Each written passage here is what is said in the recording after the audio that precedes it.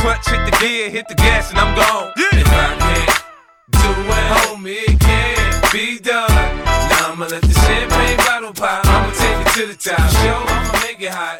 Welcome, Pewter Report readers, viewers, and listeners to a brand new edition of the Pewter Report podcast, energized by Celsius, the official energy drink of PewterReport.com. We are back, ladies and gentlemen, with the Bucs having a very, very busy schedule this week. We moved around our podcast schedule as well to time everything up with your favorite football team. So it is a Wednesday, but it is our first episode of the week, and we are starting off with a bang as we spoke to all of the offensive coaches for your Tampa Bay Buccaneers. And because there's a lot of new faces in the house, a lot new insight, a lot more information about this Buccaneers team, this offense, how they're going to look this year, and which players in particular a lot of this coaching staff is fond of. So I'm your host, Matt Matera. Joined with me is SR Scott Reynolds of PewterReport.com. And Scott, I think there's a lot to take away from these press conferences today, specifically with the head man calling the plays, Dave Canales, and just what this offense is going to look like and the overall outlook of the quarterback situation, because we haven't even seen them hit the field yet. Yeah. But Dave Canales is in love with Baker Mayfield. Yeah, he really is. I mean, that was pretty apparent today. And as we've kind of talked about before, it's not Baker's job yet, but he's the leader in the clubhouse, right? I mean, he has a lot of the things that Dave Canales is looking for. And it's going to come down to who turns the ball over less. It's not about who makes the plays necessarily. It's about who turns the ball over the fewest amount of times from the quarterback position. That's something he alluded to today. And if you are, if you're Kyle Trask and you're looking for an edge, don't turn the ball over. That's the biggest thing, because if Baker comes out guns a-blazing and he, is a little careless with the ball, trying to do too much, make too many things happen in OTAs and training camp in the preseason, that's how Kyle Trask can really even this thing out. But to hear what Baker Mayfield said, or what Dave Canales said about Baker Mayfield, he says, I like his presence. He has such a great swag. He steps into the huddle and he belongs. He comes in here, meaning the media room. He lights up the room. He's a good dude, knows how to connect with people. The game is never too big for him. The bullets start flying. He always stays cool. I mean, you can tell that he's already had an impact just within a week or two of being around Dave Canales. Talk about Baker Mayfield. And there was a lot of Baker Mayfield talk today from Dave Canales and from Thad Lewis. And also, too, I think the thing that we really kind of learned is this offensive line is really starting to take shape in terms of the starting five. And that's something we can get into in just a second, Matt. Yeah, a lot of great information from Dave Canales and also Harold Goodwin and Joe Gilbert. They run the offensive line. And we kind of got already a good sense of who is going to be starting, at least tentatively, for training camp and everything like that. The Bucs already have an idea of who's going to be their starting offensive lineman for Tampa Bay this year. But to go back to Baker, he talked about the skill set, what he brings. And I think what Dave Canales really loved more than anything else are things that can't be coached. It wasn't like reading an offense or throwing the deep ball down the field. He loved the way that Baker connected with all of his new teammates already, how he lights up a room when he walks into it. These are things that you can't teach. These are just leadership qualities that I think sometimes can be formulated over time, but some guys are just born with it. And Baker, we know he's got that chip on his shoulder. He comes in with that type of attitude. The other part of it, and I'll play the video in just a moment about Dave Canales talking about Baker Mayfield, which you can also see in our social media on Instagram, Facebook, and et cetera. But they had he didn't say heart to heart, but the way he described it very much felt like a getting to know you, identifying each other on the same level. It hasn't been easy for Baker the past couple of years. Kind of got ran out of Cleveland for a guy that isn't a good guy, with Deshaun Watson, and then goes to the Panthers, and it didn't work out with the Panthers. Right. And now he's a man without a home, goes to L.A., and it was great for a little bit, but at the end of the day, they said, thanks, but we're still going to go with Matt Stafford. So Baker's been through the ringer a little bit, and he kind of talked about just kind of freeing his mind and accepting whatever's going to go, going with the motion of the ocean. So let's get to this video of Dave Canales talking specifically about what he likes about Baker Mayfield. Yeah. I just like his presence. He just has such a great swag. Steps into the huddle, he belongs. He comes right in here, you light up the room. He's a good dude, and he just knows how to connect with people. That's what I've been most excited. And then, of course, the game's never too big for him. The bullets start flying, and he stays cool, and so I love that about him. And as far as our system's pretty friendly in terms of, who the player is and what type of athlete they are, because we do have so many different ways to get to the right play. It ends up becoming pretty friendly for any type of quarterback. Now, what I love, the quarterback to be the fastest guy on the field and to be a dynamic, playmaker out of the pocket and all that stuff. Absolutely. That's a dream, because when they do take off to scramble, they just get more yards. But we don't necessarily have a physical mold for that. From him, and when we first signed him, he came into my office and we sat for a couple hours. And the biggest message that he was sending to me was, I just learned to let go and to just be ready for whatever opportunity. Because he thought it was going to be Carolina. Here we go. I'm going to be here. And then Carolina said no. Cleveland said no. He goes to the Rams, and the Rams were happy to have him at that time, but then they eventually say no because they have Stafford. So he's been told no enough times where I can feel the hunger that he has for wanting to reestablish himself as a starter and to really have the type of career he envisioned, the Browns envisioned for him, taking him number 1 overall. But there is something in him right now where there's this release where he's like, I know what I got to do today. That's good enough. And so I can feel that from him. It's not an anger or any type of resentment for what happened. It's more like, look at this cool opportunity. So really in-depth information from Dave Canales. So it's just like, hey, he really wants to be here. It was like, man, I looked into this man's soul and I saw what he wants to do and how it's going to look. So I asked you, Scott, we have a couple other videos we can play. There's one in particular I do want to play when talking about the competition between Baker and Kyle Trask. But do you look at this as a completely open competition, or is it Baker's job to lose outside of just don't turn the ball over too much? Because if he comes in and then instantly throws 5 interceptions, then I think it's wide open. But Baker, I just think, gives the Bucs the best chance to win. So why limit his reps already, or is it really a 50-50 type of thing? Yeah, I think Rick Stroud asked that question today, right? He said, hey, you've got a guy with an awful lot of experience here, and you got a guy that's completed 3 passes in Kyle Trask. There's a big gap right there. So why even make it a competition? Why not just go with the more experienced hand?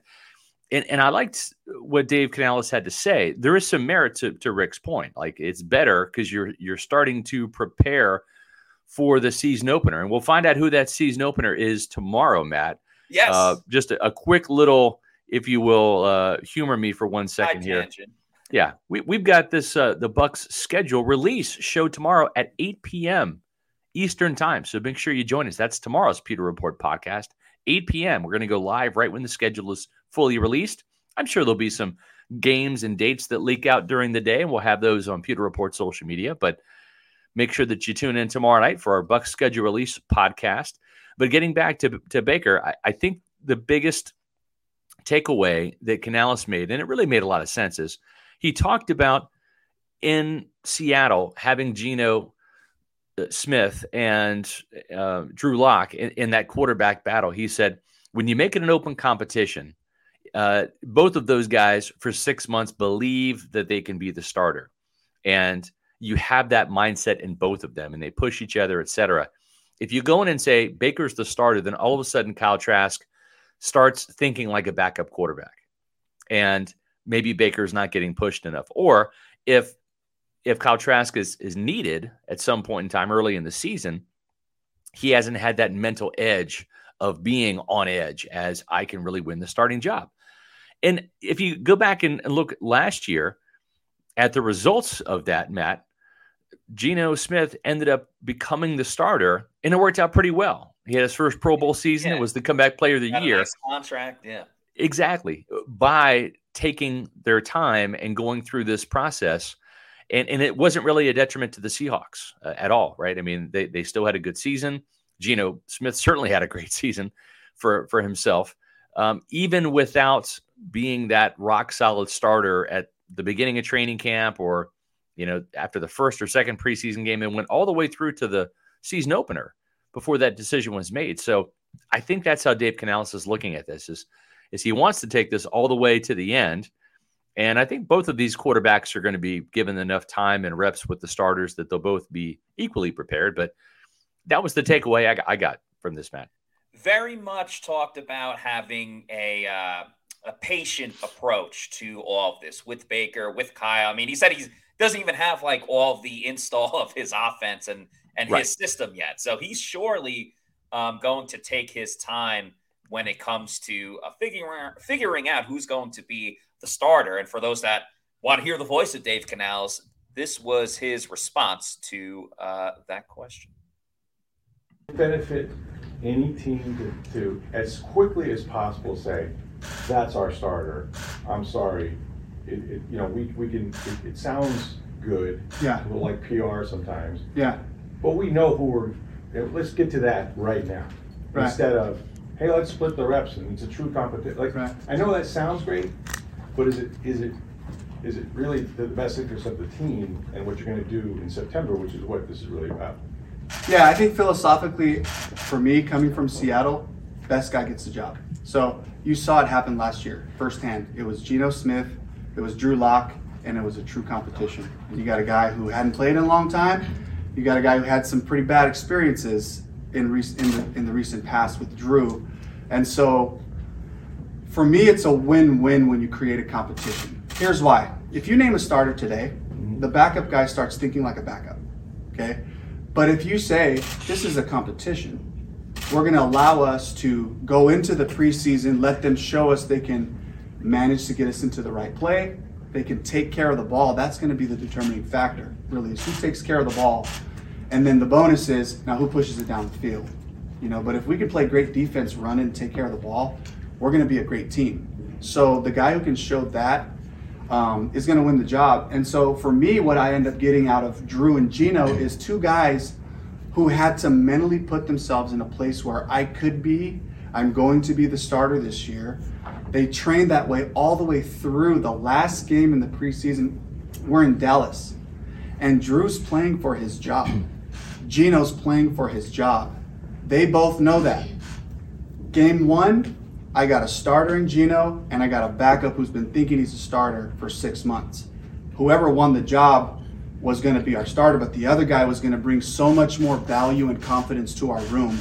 And it was that, so that kind of has been our philosophy, and I would like to take it as far as I can. But of course, the head coach, the general manager, we're going to all have discussions, and they'll, like I told Jason early on, said, I will coach the crap out of whoever you give me and whoever we decide to, but I'll have them both ready. But one guy has played a whole hell of a lot more than the other. Attempted 4 passes, and the people in this building should know him pretty well by now. So it doesn't, you know what I mean? Like, there's a big variance in terms of like who they are and what they've accomplished. Yeah, I think circumstantially, if Kyle would have had more opportunities, I'd love to see what would have happened with those. So, I don't think we need to rush to make any decisions, in my opinion. Wait as long as you can, as long as possible. Our offense and defense, they don't need us to name a starter. Trust me. We got studs up front on the offensive line, veteran presence. We got veteran presence at the wide receiver position. We got a really good group of backs there. So, and the defense is fantastic in the way we're building it, even with the draft. This is not a team that's like, we gotta know who this starter is going to be so that we can move forward and figure out who we're going to be. I don't think so. I think the way that we're going to play it, I'll have both guys ready to be really, really successful and efficient in what we're doing. One thing that's funny with Dave Canales is he almost loves the Bucs defense more than like the offense itself. He's like, man, we got this great defense, and as long as we have a great defense, we're going to be all right because we're going to hold on to the football. And I thought he answered the whole part about Kyle Trask, because that's the one arguing point for Kyle is, well, he hasn't gotten a lot of playing time. He hasn't worked with Mike Evans and Chris Godwin and everything like that. And Canales essentially, as you saw in the video, said, yeah, I mean, but you never know what he could have looked like if he did work with them. I do feel, though, as if the Bucs have already seen Kyle Trask for 2 years. Like, what more do they really need to see? And I get the whole Mike and Chris thing.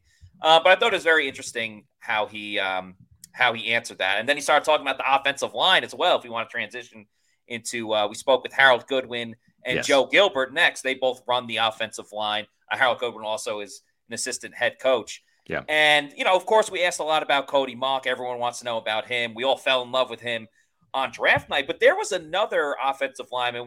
We'll talk about Luke Gedeke and Tristan Wirfs as well. Maybe didn't get as much attention when the Bucs did sign him in free agency. But these Bucs coaches absolutely love Matt Filer. I mean, you asked him a question about Matt Filer specifically. It was either Goodwin or Gilbert. But Canales and Goody and Gilbert also went out of their way to talk about Matt Filer as well. He has starting experience from his days with the Chargers and even before that, the Pittsburgh Steelers. And it looks like he's going to be penciled in as the starting left guard next to a new left tackle, Tristan Wirfs, going into this OTAs and training camp. Yeah, it was all pretty much confirmed that at least in pencil right now, we're up on the chalkboard. They are, and I put the story along with your story, Matt, in the chat here, so you can check that out on PeterReport.com. But both of these guys on the left side are just massive. You're looking at a 6'5", 345-pound. Don't look at the roster. Tristan Wirfs is 345 pounds. And he's going to be the starting left tackle. He's gotten rave reviews so far for making the transition. His attitude's great. He's got plenty of time to make that transition from right tackle to left tackle. But the installation of Matt Filer at left guard gives them a much bigger presence. Even Luke Gedeke last year, 6'5", 312. That's a big man. They downsized a little bit when Nick Leverett was the starting left guard for the second half of the season. But Matt Filer, you're looking 6'5", 6'6", 330 pounds. Then you got Ryan Jensen in there, about 320 pounds. That's a lot of beef on the left side, Matt. That's a huge side of the line there.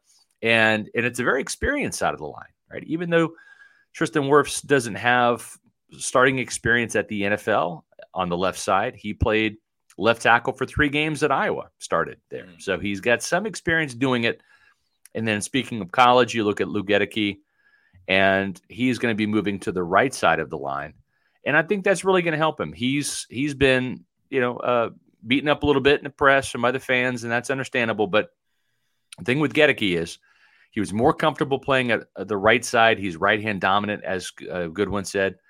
And so you're going to see him at the right tackle spot. They liked what they saw from him in the Falcons game. And then you've got Cody Mauch probably penciled in at right guard, 6'5", 305 pounds.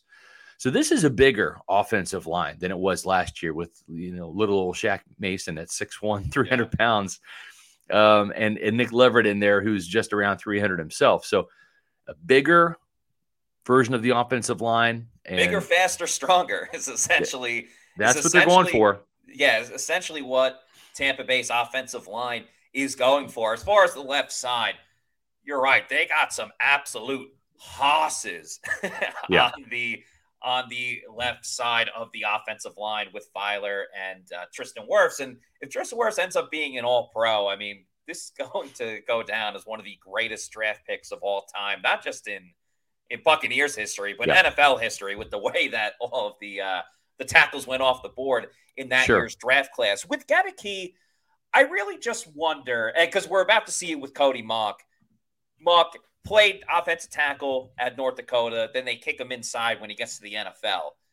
And hopefully it works out. Yeah. But I'm just curious, what they saw with Gedeke that out of the gate when they drafted him last year, okay, he's not going to be an offensive tackle. We're going to kick him at guard. And then, unfortunately, he plays poorly enough where they go, I think what it was. Let's try right tackle again. I think what it was, it was the physicality. And offensive linemen get to be more physical in the run game than they do in pass protection, right? Because then you're in attack mode. And let's face it, the Buccaneers had the fewest rushing attempts in the league last year, the league's worst ranked rushing attack. And, and so I think that we're going to see him fare better as a run blocker than a pass protector, probably at right tackle than he did at left guard. Matthew Sams with a question: what happened to our guy that got hurt last preseason, Aaron Stinney? He did re-sign for a year, but he's going to have an uphill battle making the team. I'm just being honest. I know he helped out and filled in during the Super Bowl run, filling in for Alex Kappa at right guard. But if I'm being honest, the problem with Stinney is he is just a guard. He's strictly just a guy that doesn't have the position flexibility. Nick Leverett, we've seen him play center. Everywhere. Play left tackle, right, in the preseason. He's got that position versatility. Robert Hainsey can play center. We saw that last year. He can also play guard. He was a college right tackle. Stinney is just a guard. And unless there's some serious injuries, and knock on wood, hopefully that's not the case, I think it's going to be a very big uphill battle for him. Without that position flexibility as a backup, you look at Brandon Walton. He can play left tackle, right tackle. He can play guard. Versatility is key on the offensive line, and Stinney's lack of versatility, I think, is going to hurt him. That's the other part of all of this. We just talked about the quote-unquote starters for the Bucs offensive line. I absolutely love the depth amongst the offensive line, specifically for that versatility. Hainsey just got a lot of work last year as a starter and playing center and can play guard. Nick Leverett started for a majority of the season. And Brandon Walton got a little bit of playing time last year as well. I love the depth that the Bucs have, specifically at the interior offensive line, but we'll see how Walton progresses in training camp at offensive tackle. I love the versatility that this offensive line brings. And you heard Harold Goodwin talk about it. He said, we got a good group.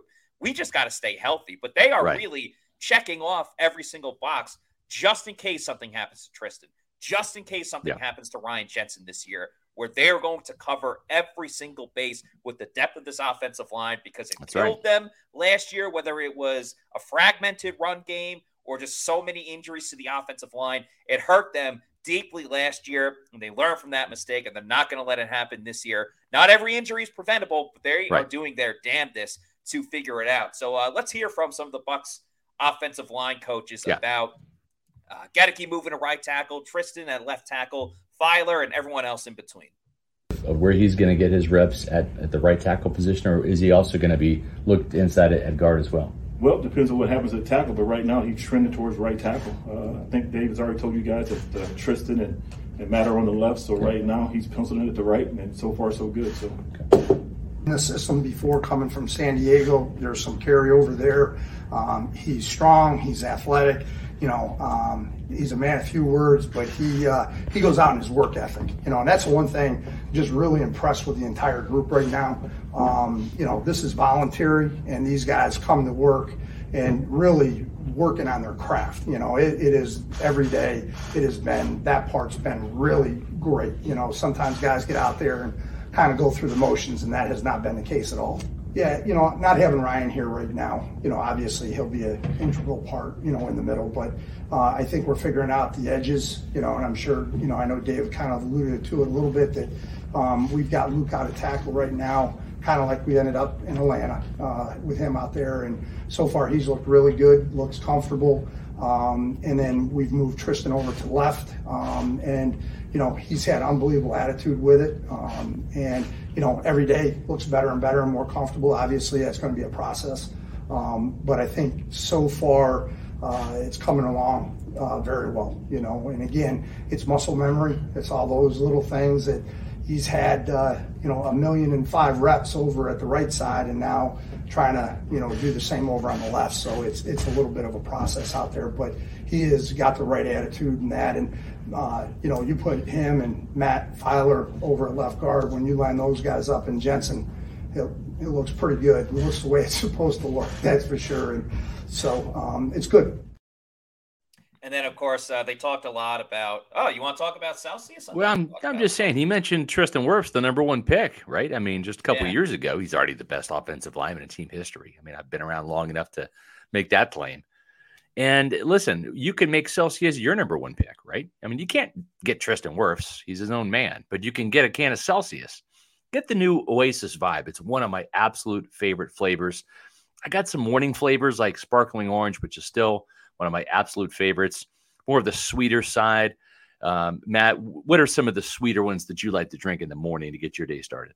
Whoa, tropical vibe. Can't go wrong with that. I actually have that on me at the moment. Arctic vibe is my favorite flavor of all time. Yep. Can't go wrong with the sparkling orange or strawberry lemonade. Sparkling strawberry lemonade has been one that is heavily into my rotation as well. Well, when you look at the afternoon flavors for me, it's that sparkling lemon lime. It is absolutely fantastic and not nearly as sweet as those lemon lime soft drinks that you might like, but it's got great flavor. And then that Oasis vibe. It's the new one. It's available exclusively at Target for right now. Sparkling prickly pear and lime. And where can you get Celsius? Well, it's real easy. All you have to do is go to Celsius.com, click on that store locator, type in your address, and you will find all sorts of places where you can get Celsius. Like, I don't know, convenience stores, grocery stores, health and fitness stores. Your bodega. Bodega. Celsius. Our number one pick for energy drinks is the official energy drink of Pewter Report. No sugar means no sugar crash. All the energy that you need. Make sure you're starting your day off with a Celsius. One last thing on the Bucs offensive line. They're obviously very excited about Cody Mauch. They talked a lot about him potentially being the starting right guard going into the season. Yeah. There's a common theme, whether it's Dave Canales, I'll play the video in a second, whether it's Canales, Goody, or Gilbert. They kept hammering home Senior Bowl, Senior Bowl, Senior Bowl. Yeah. What he did at the Senior Bowl. That's why we go to these things, Pewter people. That's right. Because the stars show out, the Bucs fall in love with certain guys, and you got to credit the Senior Bowl for Robert Hainsey, how he got on the Bucs radar, and Cody Mauch as well. Also Payne Durham. Payne Durham was there at the Senior Bowl as well. Yeah, Payne Durham too. Yeah. Don't want to shortchange him either. Let me get this video. Yep, there we go. So Cody Mauch, ladies and gentlemen. Players in the draft, just his tenacity in the run game, his athleticism. He truly could play all 5 spots on the offensive line. He's got that kind of talent. He lacks a little bit of that, huge size element that you really want for some of the positions, but he's so versatile. He's a fantastic player. When you turn on Cody's tape in college, he's sitting there, he's pancaking, throwing people. It's real violent, it's real nasty. But you think about the level of competition, no knock on those guys in the league he played on. But you go watch the Senior Bowl practices, you watch the Senior Bowl game, and he's bouncing around the offensive line against the SEC, the ACC type players, and he's kicking you get impressed. And he's the guy that can legit play 5 spots. And, I'm excited by the guy. He's bugging me. He's bugging Joe. He wants the playbook. I'm like, hey, big fella, just slow down. We got plenty of time. Just slow down. But, him and Ryan next together, along with Matt, and next to Luke, I'm excited. A lot of guys will get mashed in the ground. Flips during the draft, and he goes, me, him, and Matt are going to F some people up. So that right there gets me excited. And I'm just happy to have big guys that eat up space. We look great when we get off the bus. I think of the good old days of Allie and Cap, big dudes, along with Ryan, along with Donnie, just having big, girthy guys that can move the front. I'm excited about those days again. And the biggest thing, we got guys that can do it no matter who's in there. We just got to stay healthy. It's funny, when you watch guys coming from smaller schools sometimes, it's hard to evaluate because you're trying to evaluate, okay, hey, can he play against the bigger guys, this, that, more of the things they see that as you're evaluating him. You can see his athleticism, obviously his size, his numbers are his numbers. But what really gave me a pretty good picture of the kid is the Senior Bowl. And when he went there and played every 5 positions. He tackled, he was at guard, he was at center. He picked up the ball and played center, and no one told him to do it. And when he went, he did a pretty good job at it, So it was one of those things where you're like, okay, this guy can get it, And he moved up our board pretty quick, after. And for me, it was a Senior Bowl. And I have no doubt that he'll come in here, compete, and in my opinion, that's what it's all about. I know some of you mentioned, right, that young parts and all that, and he's going to come in and he's going to have an opportunity to be one of those parts. And at the end of the day, we just want to get the best 5 on the field. A more attitude as well. There's no doubt. I mean, you got Matt, who's got attitude, Ryan, and him in there. They're gonna get after some people now. That's going to be a fun thing to watch. That's for sure. So there ain't no doubt about that. And yeah, so they clearly love Cody Mauch. After you imagine Ryan Jensen playing next to Cody Mauch, it's almost like little brother, right? Yeah, exactly. Syndrome there. Yeah, it's going to be super fun seeing what they can do as a unit together. Yeah. After the offensive line, we spoke to a coach that is new in Tampa Bay, familiar with Tampa Bay, but new to the Tampa Bay coaching staff. That was wide receivers coach Brad Idzik. So I find it so interesting, the situation that he's in, because he's coming in as one of the new offensive coaches, and there were some changes, obviously. Skip Pete, who we'll talk about in a little bit. But he's the only coach coming in that knows the system of Dave Canales, what he's bringing in on offense. But on the flip side, he's Dave Canales' right-hand man. Exactly. He's his consigliere. Now, on the flip side, he's got to learn about, I mean, we all know Mike Evans. We know Chris Godwin. You can watch the tape on him. But just getting to know how they tick, who they are as a person, Russell Gage as well, and on and on. All the other coaches know these guys and have worked with these guys. So it's a little bit of like tit for tat. Like, I'll help you out with the playbook a little bit more. But you got to give me the insight on Mike, Chris, Russell, everybody else. So I thought that's such an interesting situation that he's in. Yeah. And just another thing, really learning about Brad Idzik, what he's going to bring, what the plan is for these wide receivers. They got big plans for Chris Godwin going into this year. They spoke a lot about Chris Godwin.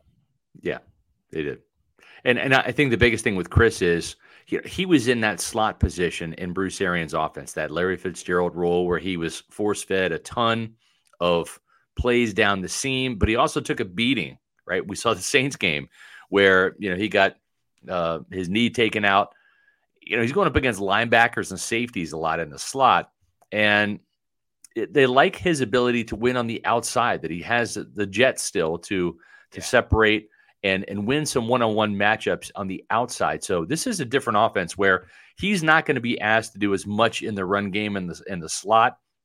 He's going to be playing more outside receiver, which really is what he did in Dirk Cutter's offense when he first came to Tampa in 2017, 2018, before Arians got here in 2019. So probably not the volume of targets for Godwin, and hopefully not nearly as many wide receiver screens, predictable wide receiver screens. Right? Please, God, no more wide receiver screens. But you're going to see, I think, Chris Godwin going down the field more, right? If you look at that Seattle offense, DK Metcalf on one side, Tyler Lockett on the other, and those guys would go vertical quite a bit.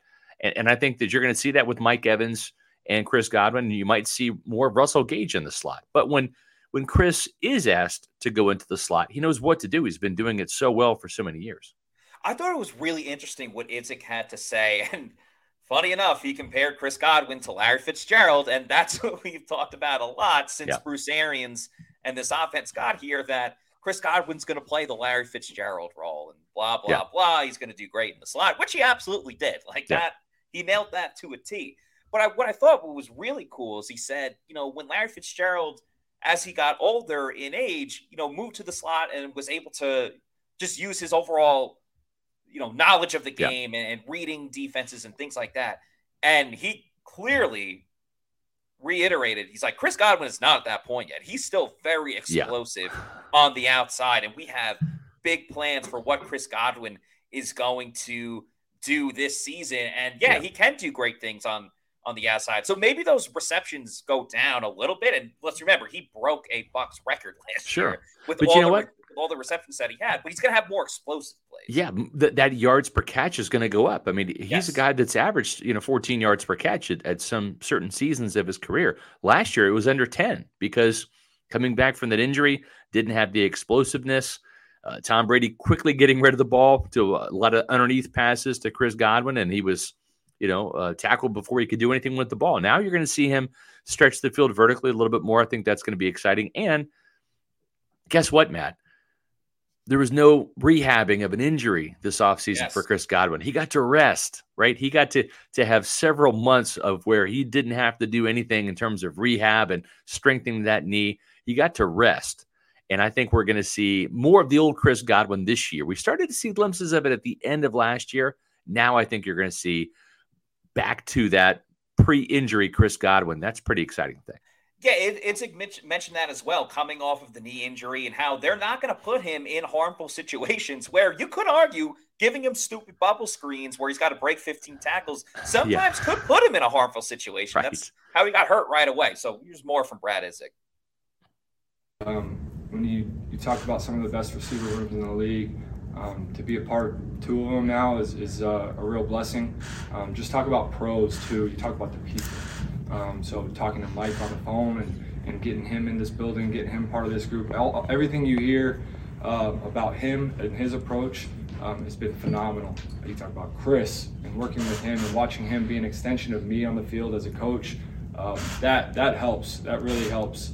And then the athletic stuff that they can do, that they can provide, it's hard to coach all the other guys and say, hey, you guys need to do what Mike and Chris do because they're special athletes, and everyone around the league they're trying to mimic them. So it's a blessing to be able to work with them, and then in bringing other guys along too. Like Russell Gage has some really cool special traits that we want to get out of him.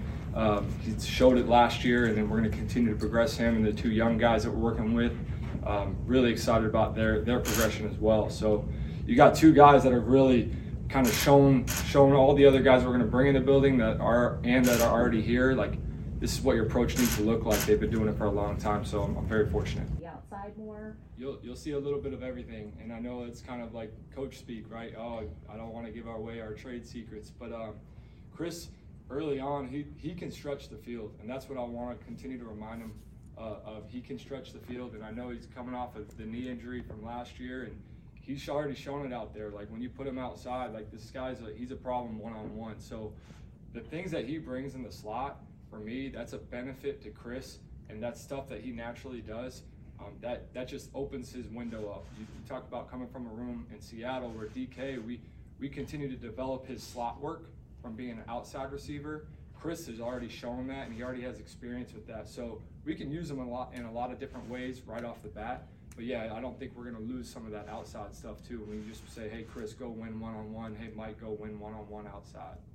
Absolutely. And that's really the first call I have with him is we want to keep you on the field the best we can. I know you're ready to run through a brick wall for your brothers, but we're not going to ask you to do that every play. You look at a progression of, I gave him the example of Larry Fitzgerald, right, towards the end of his career. When he started to lose some of his explosion and his downfield ability, then he was limited to the slot. Chris is not there yet. Chris still has that ability to win outside, so we don't need him banging every play. And when we ask him to do it, he'll do it willingly, and we love that about him. But we do want to preserve him too, and we want him playing here for a long time. Yeah, it was good stuff there from Brad Idzik, and you know, keeping Chris Godwin healthy. That's kind of the last part of that clip. There was just they want to take him out of harm's way where he's not crackbacking on linebackers and defensive ends in the running game as much, and just abusing cornerbacks out there on the edge and getting the ball and making big plays down the field, moving the chain, scoring touchdowns, Matt. Yeah, I mean, hindsight's 20/20, but I mean, there were times, even the year that the Bucs won the Super Bowl, where Chris Godwin lined up in the backfield and was essentially like a fullback or an extra tight end to start blocking. And that's a useful tool. But again, looking back at it, kind of makes you think like maybe the Bucs overdid it a little bit with using Chris Godwin as like an extremely physical wide receiver. We get it. He's physical. He can mess corners up. Use it in the right way. And I think what we're learning from this coaching staff is you're still going to see a lot of great Chris Godwin. It's just going to be a little bit different, and you're not going to see him just bull rush everybody. And it's better for Chris Godwin. It's better for this team. He's entering year 7, right, Matt? I mean, he's 2017 draft pick. So, you know, he's been around, and you know, you have to start preserving. You've got a $20 million investment in Chris Godwin. You got to make sure he's on the field for as many games as possible, and trying to take him a little bit out of harm's way seems to make a lot of sense, especially when he can still win on the outside. We also had a chance to ask him about another receiver, Devin Tompkins. Yes. Who is a very small, undersized. Yes, that photo alone. That's not an altered picture, folks. That's Kyle Trask and Devin Tompkins, taken after the Tennessee Titans practice last year. But Tompkins is a player that has, I want to say probably around a 40, 41-inch vertical, even though he's 5'8". He can go up and play big, and he's got some serious wheels, right? He ended up being the return guy at the end of last year, and he will battle Trey Palmer this year for the return job. And, they had a lot of nice things to say about Tompkins and also about Palmer, who's a bigger guy, 6'1", close to 200 pounds, that like Chris Godwin has some bigger size. He's probably in that Russell Gage-esque type of body frame. Not quite as big as Chris, but bigger than Devin Tompkins, right? But he's fast, 4.33 speed, and has the ability to track the ball deep and really hit some of those explosive plays down the field, really kind of stretch the field, be that game breaker, be the player that they hope that Scotty Miller was. Miller was more of a one-trick pony, just going straight down the field, running go routes. I think Palmer can do a little bit more post slants, a little bit quicker, more agile player too. So they're pretty excited about the wide receiver room, even though it's a little light in terms of experience with only Evans, Godwin, and Russell Gage, Matt. This room does have talent. Some of it is just untapped. A couple other names we heard were Raheem Jarrett, the Maryland undrafted free agent signee, and Cade Warner, the K-Stater, who is the son of Kurt Warner, right? A guy that just has a really good feel for catching the ball. He's probably caught, 1 million passes from his dad ever since he was a little kid, Yeah, and the works with Hall of Famers. Yeah, and the great thing is, after Thursday's show, we already talked about that. Tomorrow night's show, the Bucs schedule release at 8 o'clock. Folks, we're going to be out there for Bucs rookie minicamp on Friday. And at 7 p.m., we're going to have day one recap of the Bucs rookie minicamp. And then we'll have day two recap of the Bucs rookie minicamp on Saturday at 7 p.m. So we're going prime time for the next 3 night, people, Pewter people. We'd love to have you join us at 8 o'clock tomorrow night for the schedule release. And then Friday and Saturday night at 7 p.m. for the Bucs rookie minicamp day one and day two recaps. And we'll have plenty to say about the likes of Cade Warner and Raheem Jarrett and Cody Mock. And another guy we probably should talk about is the tight end, Payne Durham from Purdue. Going to bring the pain. And when we spoke to Coach Van Dam, the tight ends coach, first of all, he's all for 12 and 13 personnel getting more tight ends on the field, which obviously is great. But I think what's important, what Durham brings, what I think Cade Otton can add to this season is just the tight end presence in the red zone. I think that was something that was missing at times last year. Cade Otton obviously had the game-winning touchdown during the season. But I think Durham is really going to help in that role. And Van Dam essentially said the best is yet to come. When it comes to Payne Durham, he was giddy about the value that they got for him, like in the round that they picked him. I'm all for the 2 tight end set. I think it's going to be an exciting look for this team, something a little bit different that we haven't seen in a little bit. Because even when like OJ Howard was here with Cam Brate and Gronk, it was still mostly Gronk and then like someone else blocking and Gronk kind of doing his thing. I want to see what both tight ends can do as receivers, as blockers as well. And I think it's going to make a fun little 1-2 combination. I don't think it's going to be insane in the membrane. I don't think it's going to be like, a top 5 duo necessarily, but I think there's a lot of potential for the type of offense. And let's face it, Baker is a veteran, but he's coming into a new system. Kyle Trask, very little experience. They're always going to be looking for that security blanket. And that starts with the tight end. I think these 2 guys fit the billing. Yeah, and I think that Dave Canales, listen, he's a breath of fresh air in this building, and we'll see. We'll see if this guy does not have any play calling experience in the NFL outside of calling scrimmages in Seattle, right, when it's 1s versus 2s, etc. But he just has so much confidence about him, and there's a level of excitement about this new offense. The offensive line coaches were giddy about the commitment to the running game. I think Harold Goodwin said, "I'm a fat guy. We love to run the ball." Right? That's what he's all about, and that's what this offensive line wants to do. Whenever you're an offensive lineman and you're running the ball, you're truly on offense. You are in attack mode. You're trying to move the line of scrimmage. But when you're in pass protection, which this team has done way too much of over the last couple of years, don't believe me, ask Tom Brady at age 44 and 45, threw the ball way too many times for his liking. Got drilled. Yeah, you're not on offense anymore. You're essentially on defense. You're building a wall and you're trying to stop the oncoming charge of pass rushers.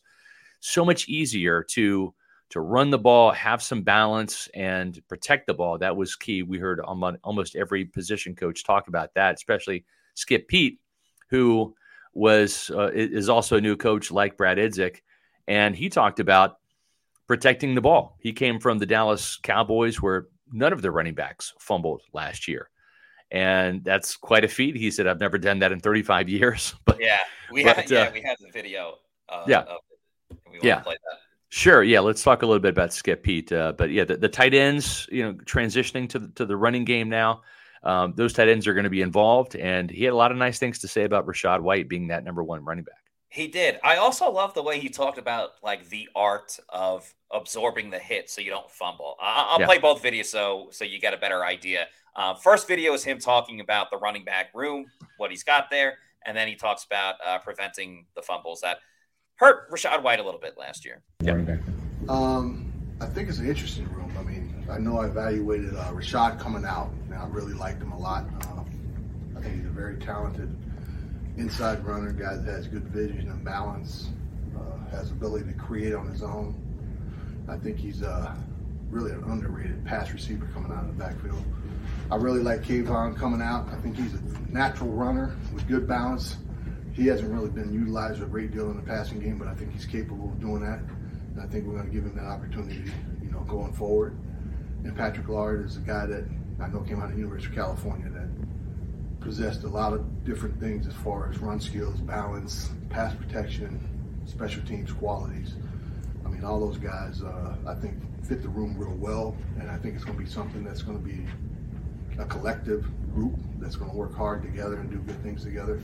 And also with Chase Edmonds, the guy that's played several years in this league that really can be a runner, receiver. And I think the one thing that's going to help all of them is that they all have a little bit different, unique style that's a little bit different than each other. But honestly, it's the first time in 35 years of coaching that ever happened. No, I mean, you emphasize it. You talk about the importance of taking care of the football, not struggling for extra yards at certain times, focusing on taking care of the ball. One extra yard, fighting, trying to extend is not worth it. So go down, get ready for the next play. But I mean, I think every team, emphasizes it. We have a bunch of drills that we do as a skill group, and you focus on that, you practice it, and you become second nature when you start to fall to the ground instead of extending and brace yourself, just fall. Or guy grabs onto the ball, don't try to rip it, just go with him and go down.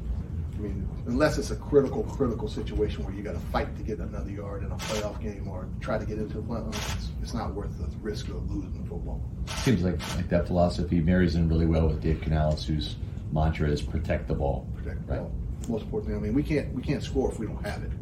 I always tell them, I said, listen, I mean, you get an opportunity to obviously catch it and run with it, but I mean, I've always had the philosophy, if you can't hold on to it, you can't play. I mean, I'm sorry, because if we can't secure the football, then we have no opportunity to score. Because now you're giving the other team, another advantage and another opportunity to go down and score themselves. So, taking care of football is the number one thing that I think we got to do as a position, but really as a team.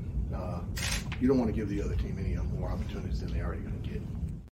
I found his answer to preventing fumbles so interesting for the fact, because you hear all the time, like, you got to fight for every inch, you got to fight for every yard. And he's like, nah, just hold on to the ball. That's right. We'll get the yard on the next play. And it really got me thinking, Scott, about a player we talked about earlier with Chris Godwin. I think Godwin suffered from that a little bit, fighting to get the extra yard, and ended up fumbling. The first thing that popped into my head was 2 seasons ago when the Bucs had after they won the Super Bowl, they had the home opener against the Cowboys. Mm-hmm. And late in that game, the Bucs were driving. They were in field goal range, very close to the end zone. Right. Godwin tried to break a tackle, extend the ball into the end zone. He ended up fumbling.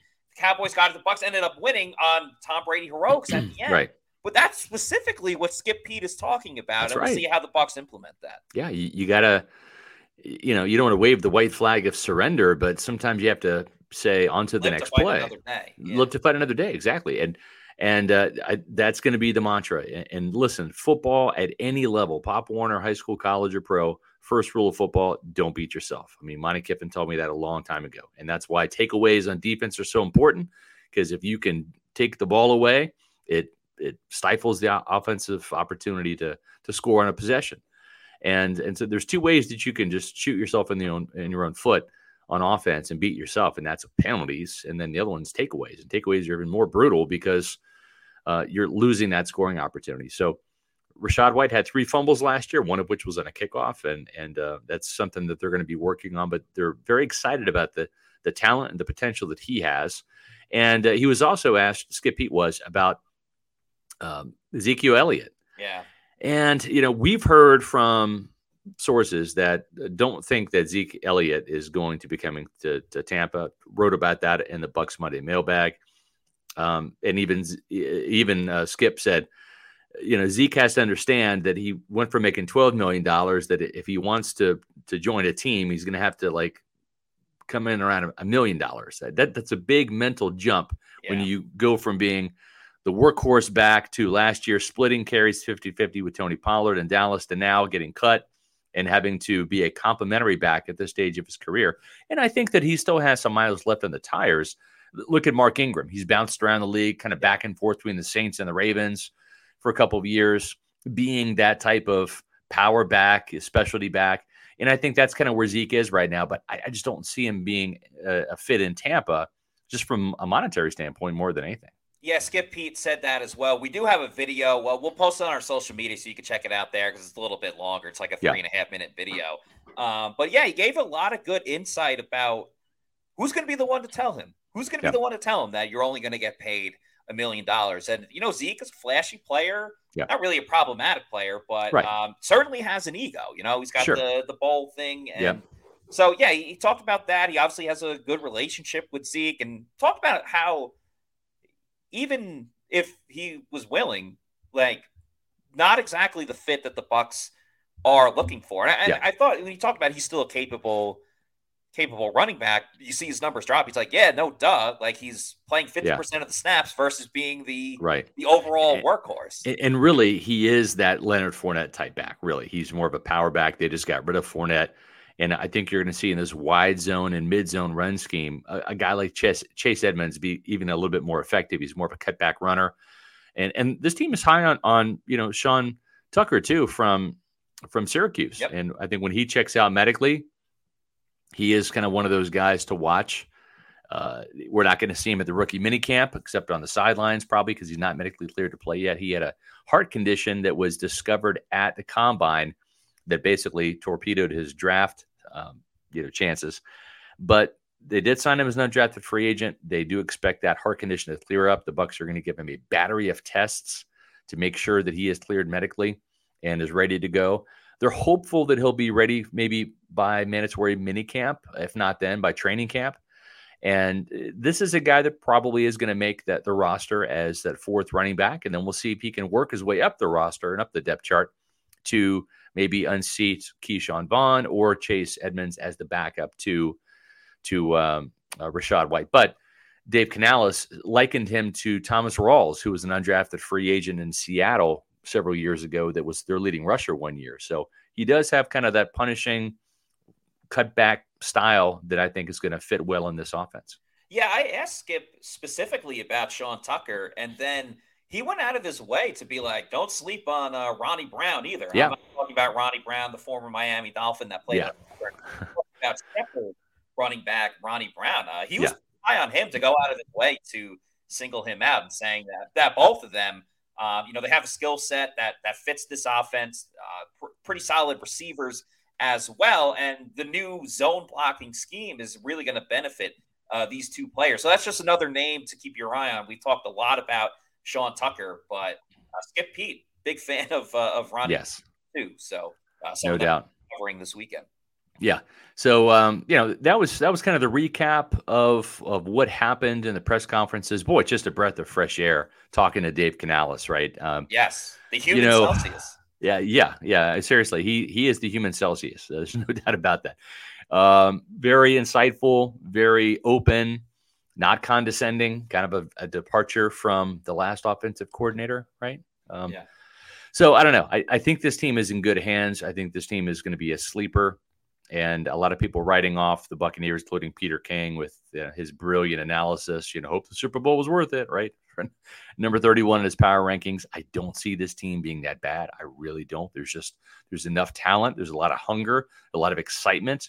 There is going to be some growing pains and some bumps and bruises along the way as this new offense begins to take hold. We even saw that in 2002, Matt, when John Gruden brought his offense from Oakland to Tampa Bay, and you had a bunch of veterans like Brad Johnson and Keyshawn Johnson and Keenan McCardell and Joe Jurevicius and Michael Pittman and Mike Allstott. It took them a while to kind of get the ball rolling. I think it's going to take a little while here, but I like the fortifications that they've done on defense, and I'm cautiously optimistic. I think Baker Mayfield probably emerges as the quarterback, and if not, if Kyle Trask beats Baker Mayfield out, to me, Kyle Trask is the ultimate sleeper, and he's ready to go then, right? Yeah, this roster, it's not perfect. There's still holes on it, but this is a better team than second to last in the entire NFL. Yeah. I got to give a shout out to Luke Easterling as well. I believe he tweeted this. He was essentially talking about the fact that everyone thought the Seattle Seahawks were going to be terrible last year after they traded Russell Wilson, and they ended up making the postseason. So if you want to sleep on the Bucs now, which is, again, crazy because a lot of people are pointing to that, as Kyle Trask points in this picture, that, the quarterback situation needs to be figured out. It does. You know what? Like, it does, too, in Atlanta. I don't think Atlanta's a much better quarterback situation. Derek Carr, very well established in New Orleans. Bryce Young, first overall pick. We've seen plenty of number one picks at quarterback fail. We saw one here in Tampa, Jameis Winston. We saw a guy that was a number one pick that is now in Tampa, and it didn't work out in his last stop. So just to pencil in Bryce Young to be automatic already as a great player, I just think it's silly. One last thing. The other coach that we haven't mentioned yet that we spoke to, Thad Lewis, went from being an assistant wide receivers coach to now the quarterbacks coach. Interesting for him just in terms of he was a backup in his career in the NFL and obviously played college. So he said it's kind of a similar situation where you're the backup, you're helping out the starter, giving him information, you're still watching film and all that stuff. So I wouldn't worry too much about him moving to coaching a different position. It's a position that he played. I think he's going to be very well prepared. And there's a reason he's still on this coaching staff because there's a lot of offensive coaches that aren't here anymore, but he stayed with this new coaching staff with Dave Canales. So don't worry about that, Lewis. We want you to stay with us tomorrow night for the Bucs schedule release. That's right. The Bucs schedule release, that's going to happen at 8 o'clock tomorrow night. We'll probably have the schedule out by then, I would think. Some leaks. Yeah, there'll be some leaks for sure. But 8 o'clock p.m., we'll be back on the Pewter Report podcast for that. And then also this weekend, Friday and Saturday nights, recapping day 1 and day 2 of the Bucs rookie minicamp. We'll be at the team's headquarters both days. So make sure that you stay tuned Friday and Saturday night as we talk about the players that stood out and give our first impressions. And make sure that you are checking out pewterreport.com, the mothership. That's where we have all of our Bucs coverage and our stories. And make sure you follow us on Twitter, Facebook, and Instagram. We're actually growing our Facebook page by leaps and bounds. So make sure if you're following us on Twitter or on YouTube that you also follow us on Facebook. We've got some great content up there as well. And, of course, Pewter Report TV, that's here on YouTube. Make sure that you are liking our videos. Make sure that you subscribe. Whenever you like the videos, it just lets more Pewter people know about us. It gets us up in the algorithms, and we really appreciate it. We appreciate everybody, all you Pewter people tuning in today for the latest edition of the Pewter Report podcast. We're going to do it again tomorrow night, Matt, at 8 o'clock. Yes, we are. We love all you Pewter people. That's going to do it for us on today's show. For Scott Reynolds, I'm Matt Matera saying thanks, everybody, for watching. And we'll see you tomorrow night for the schedule reveal for another edition of the Pewter Report podcast. Out. How many primetime games are the Bucs going to get? Hopefully at least one.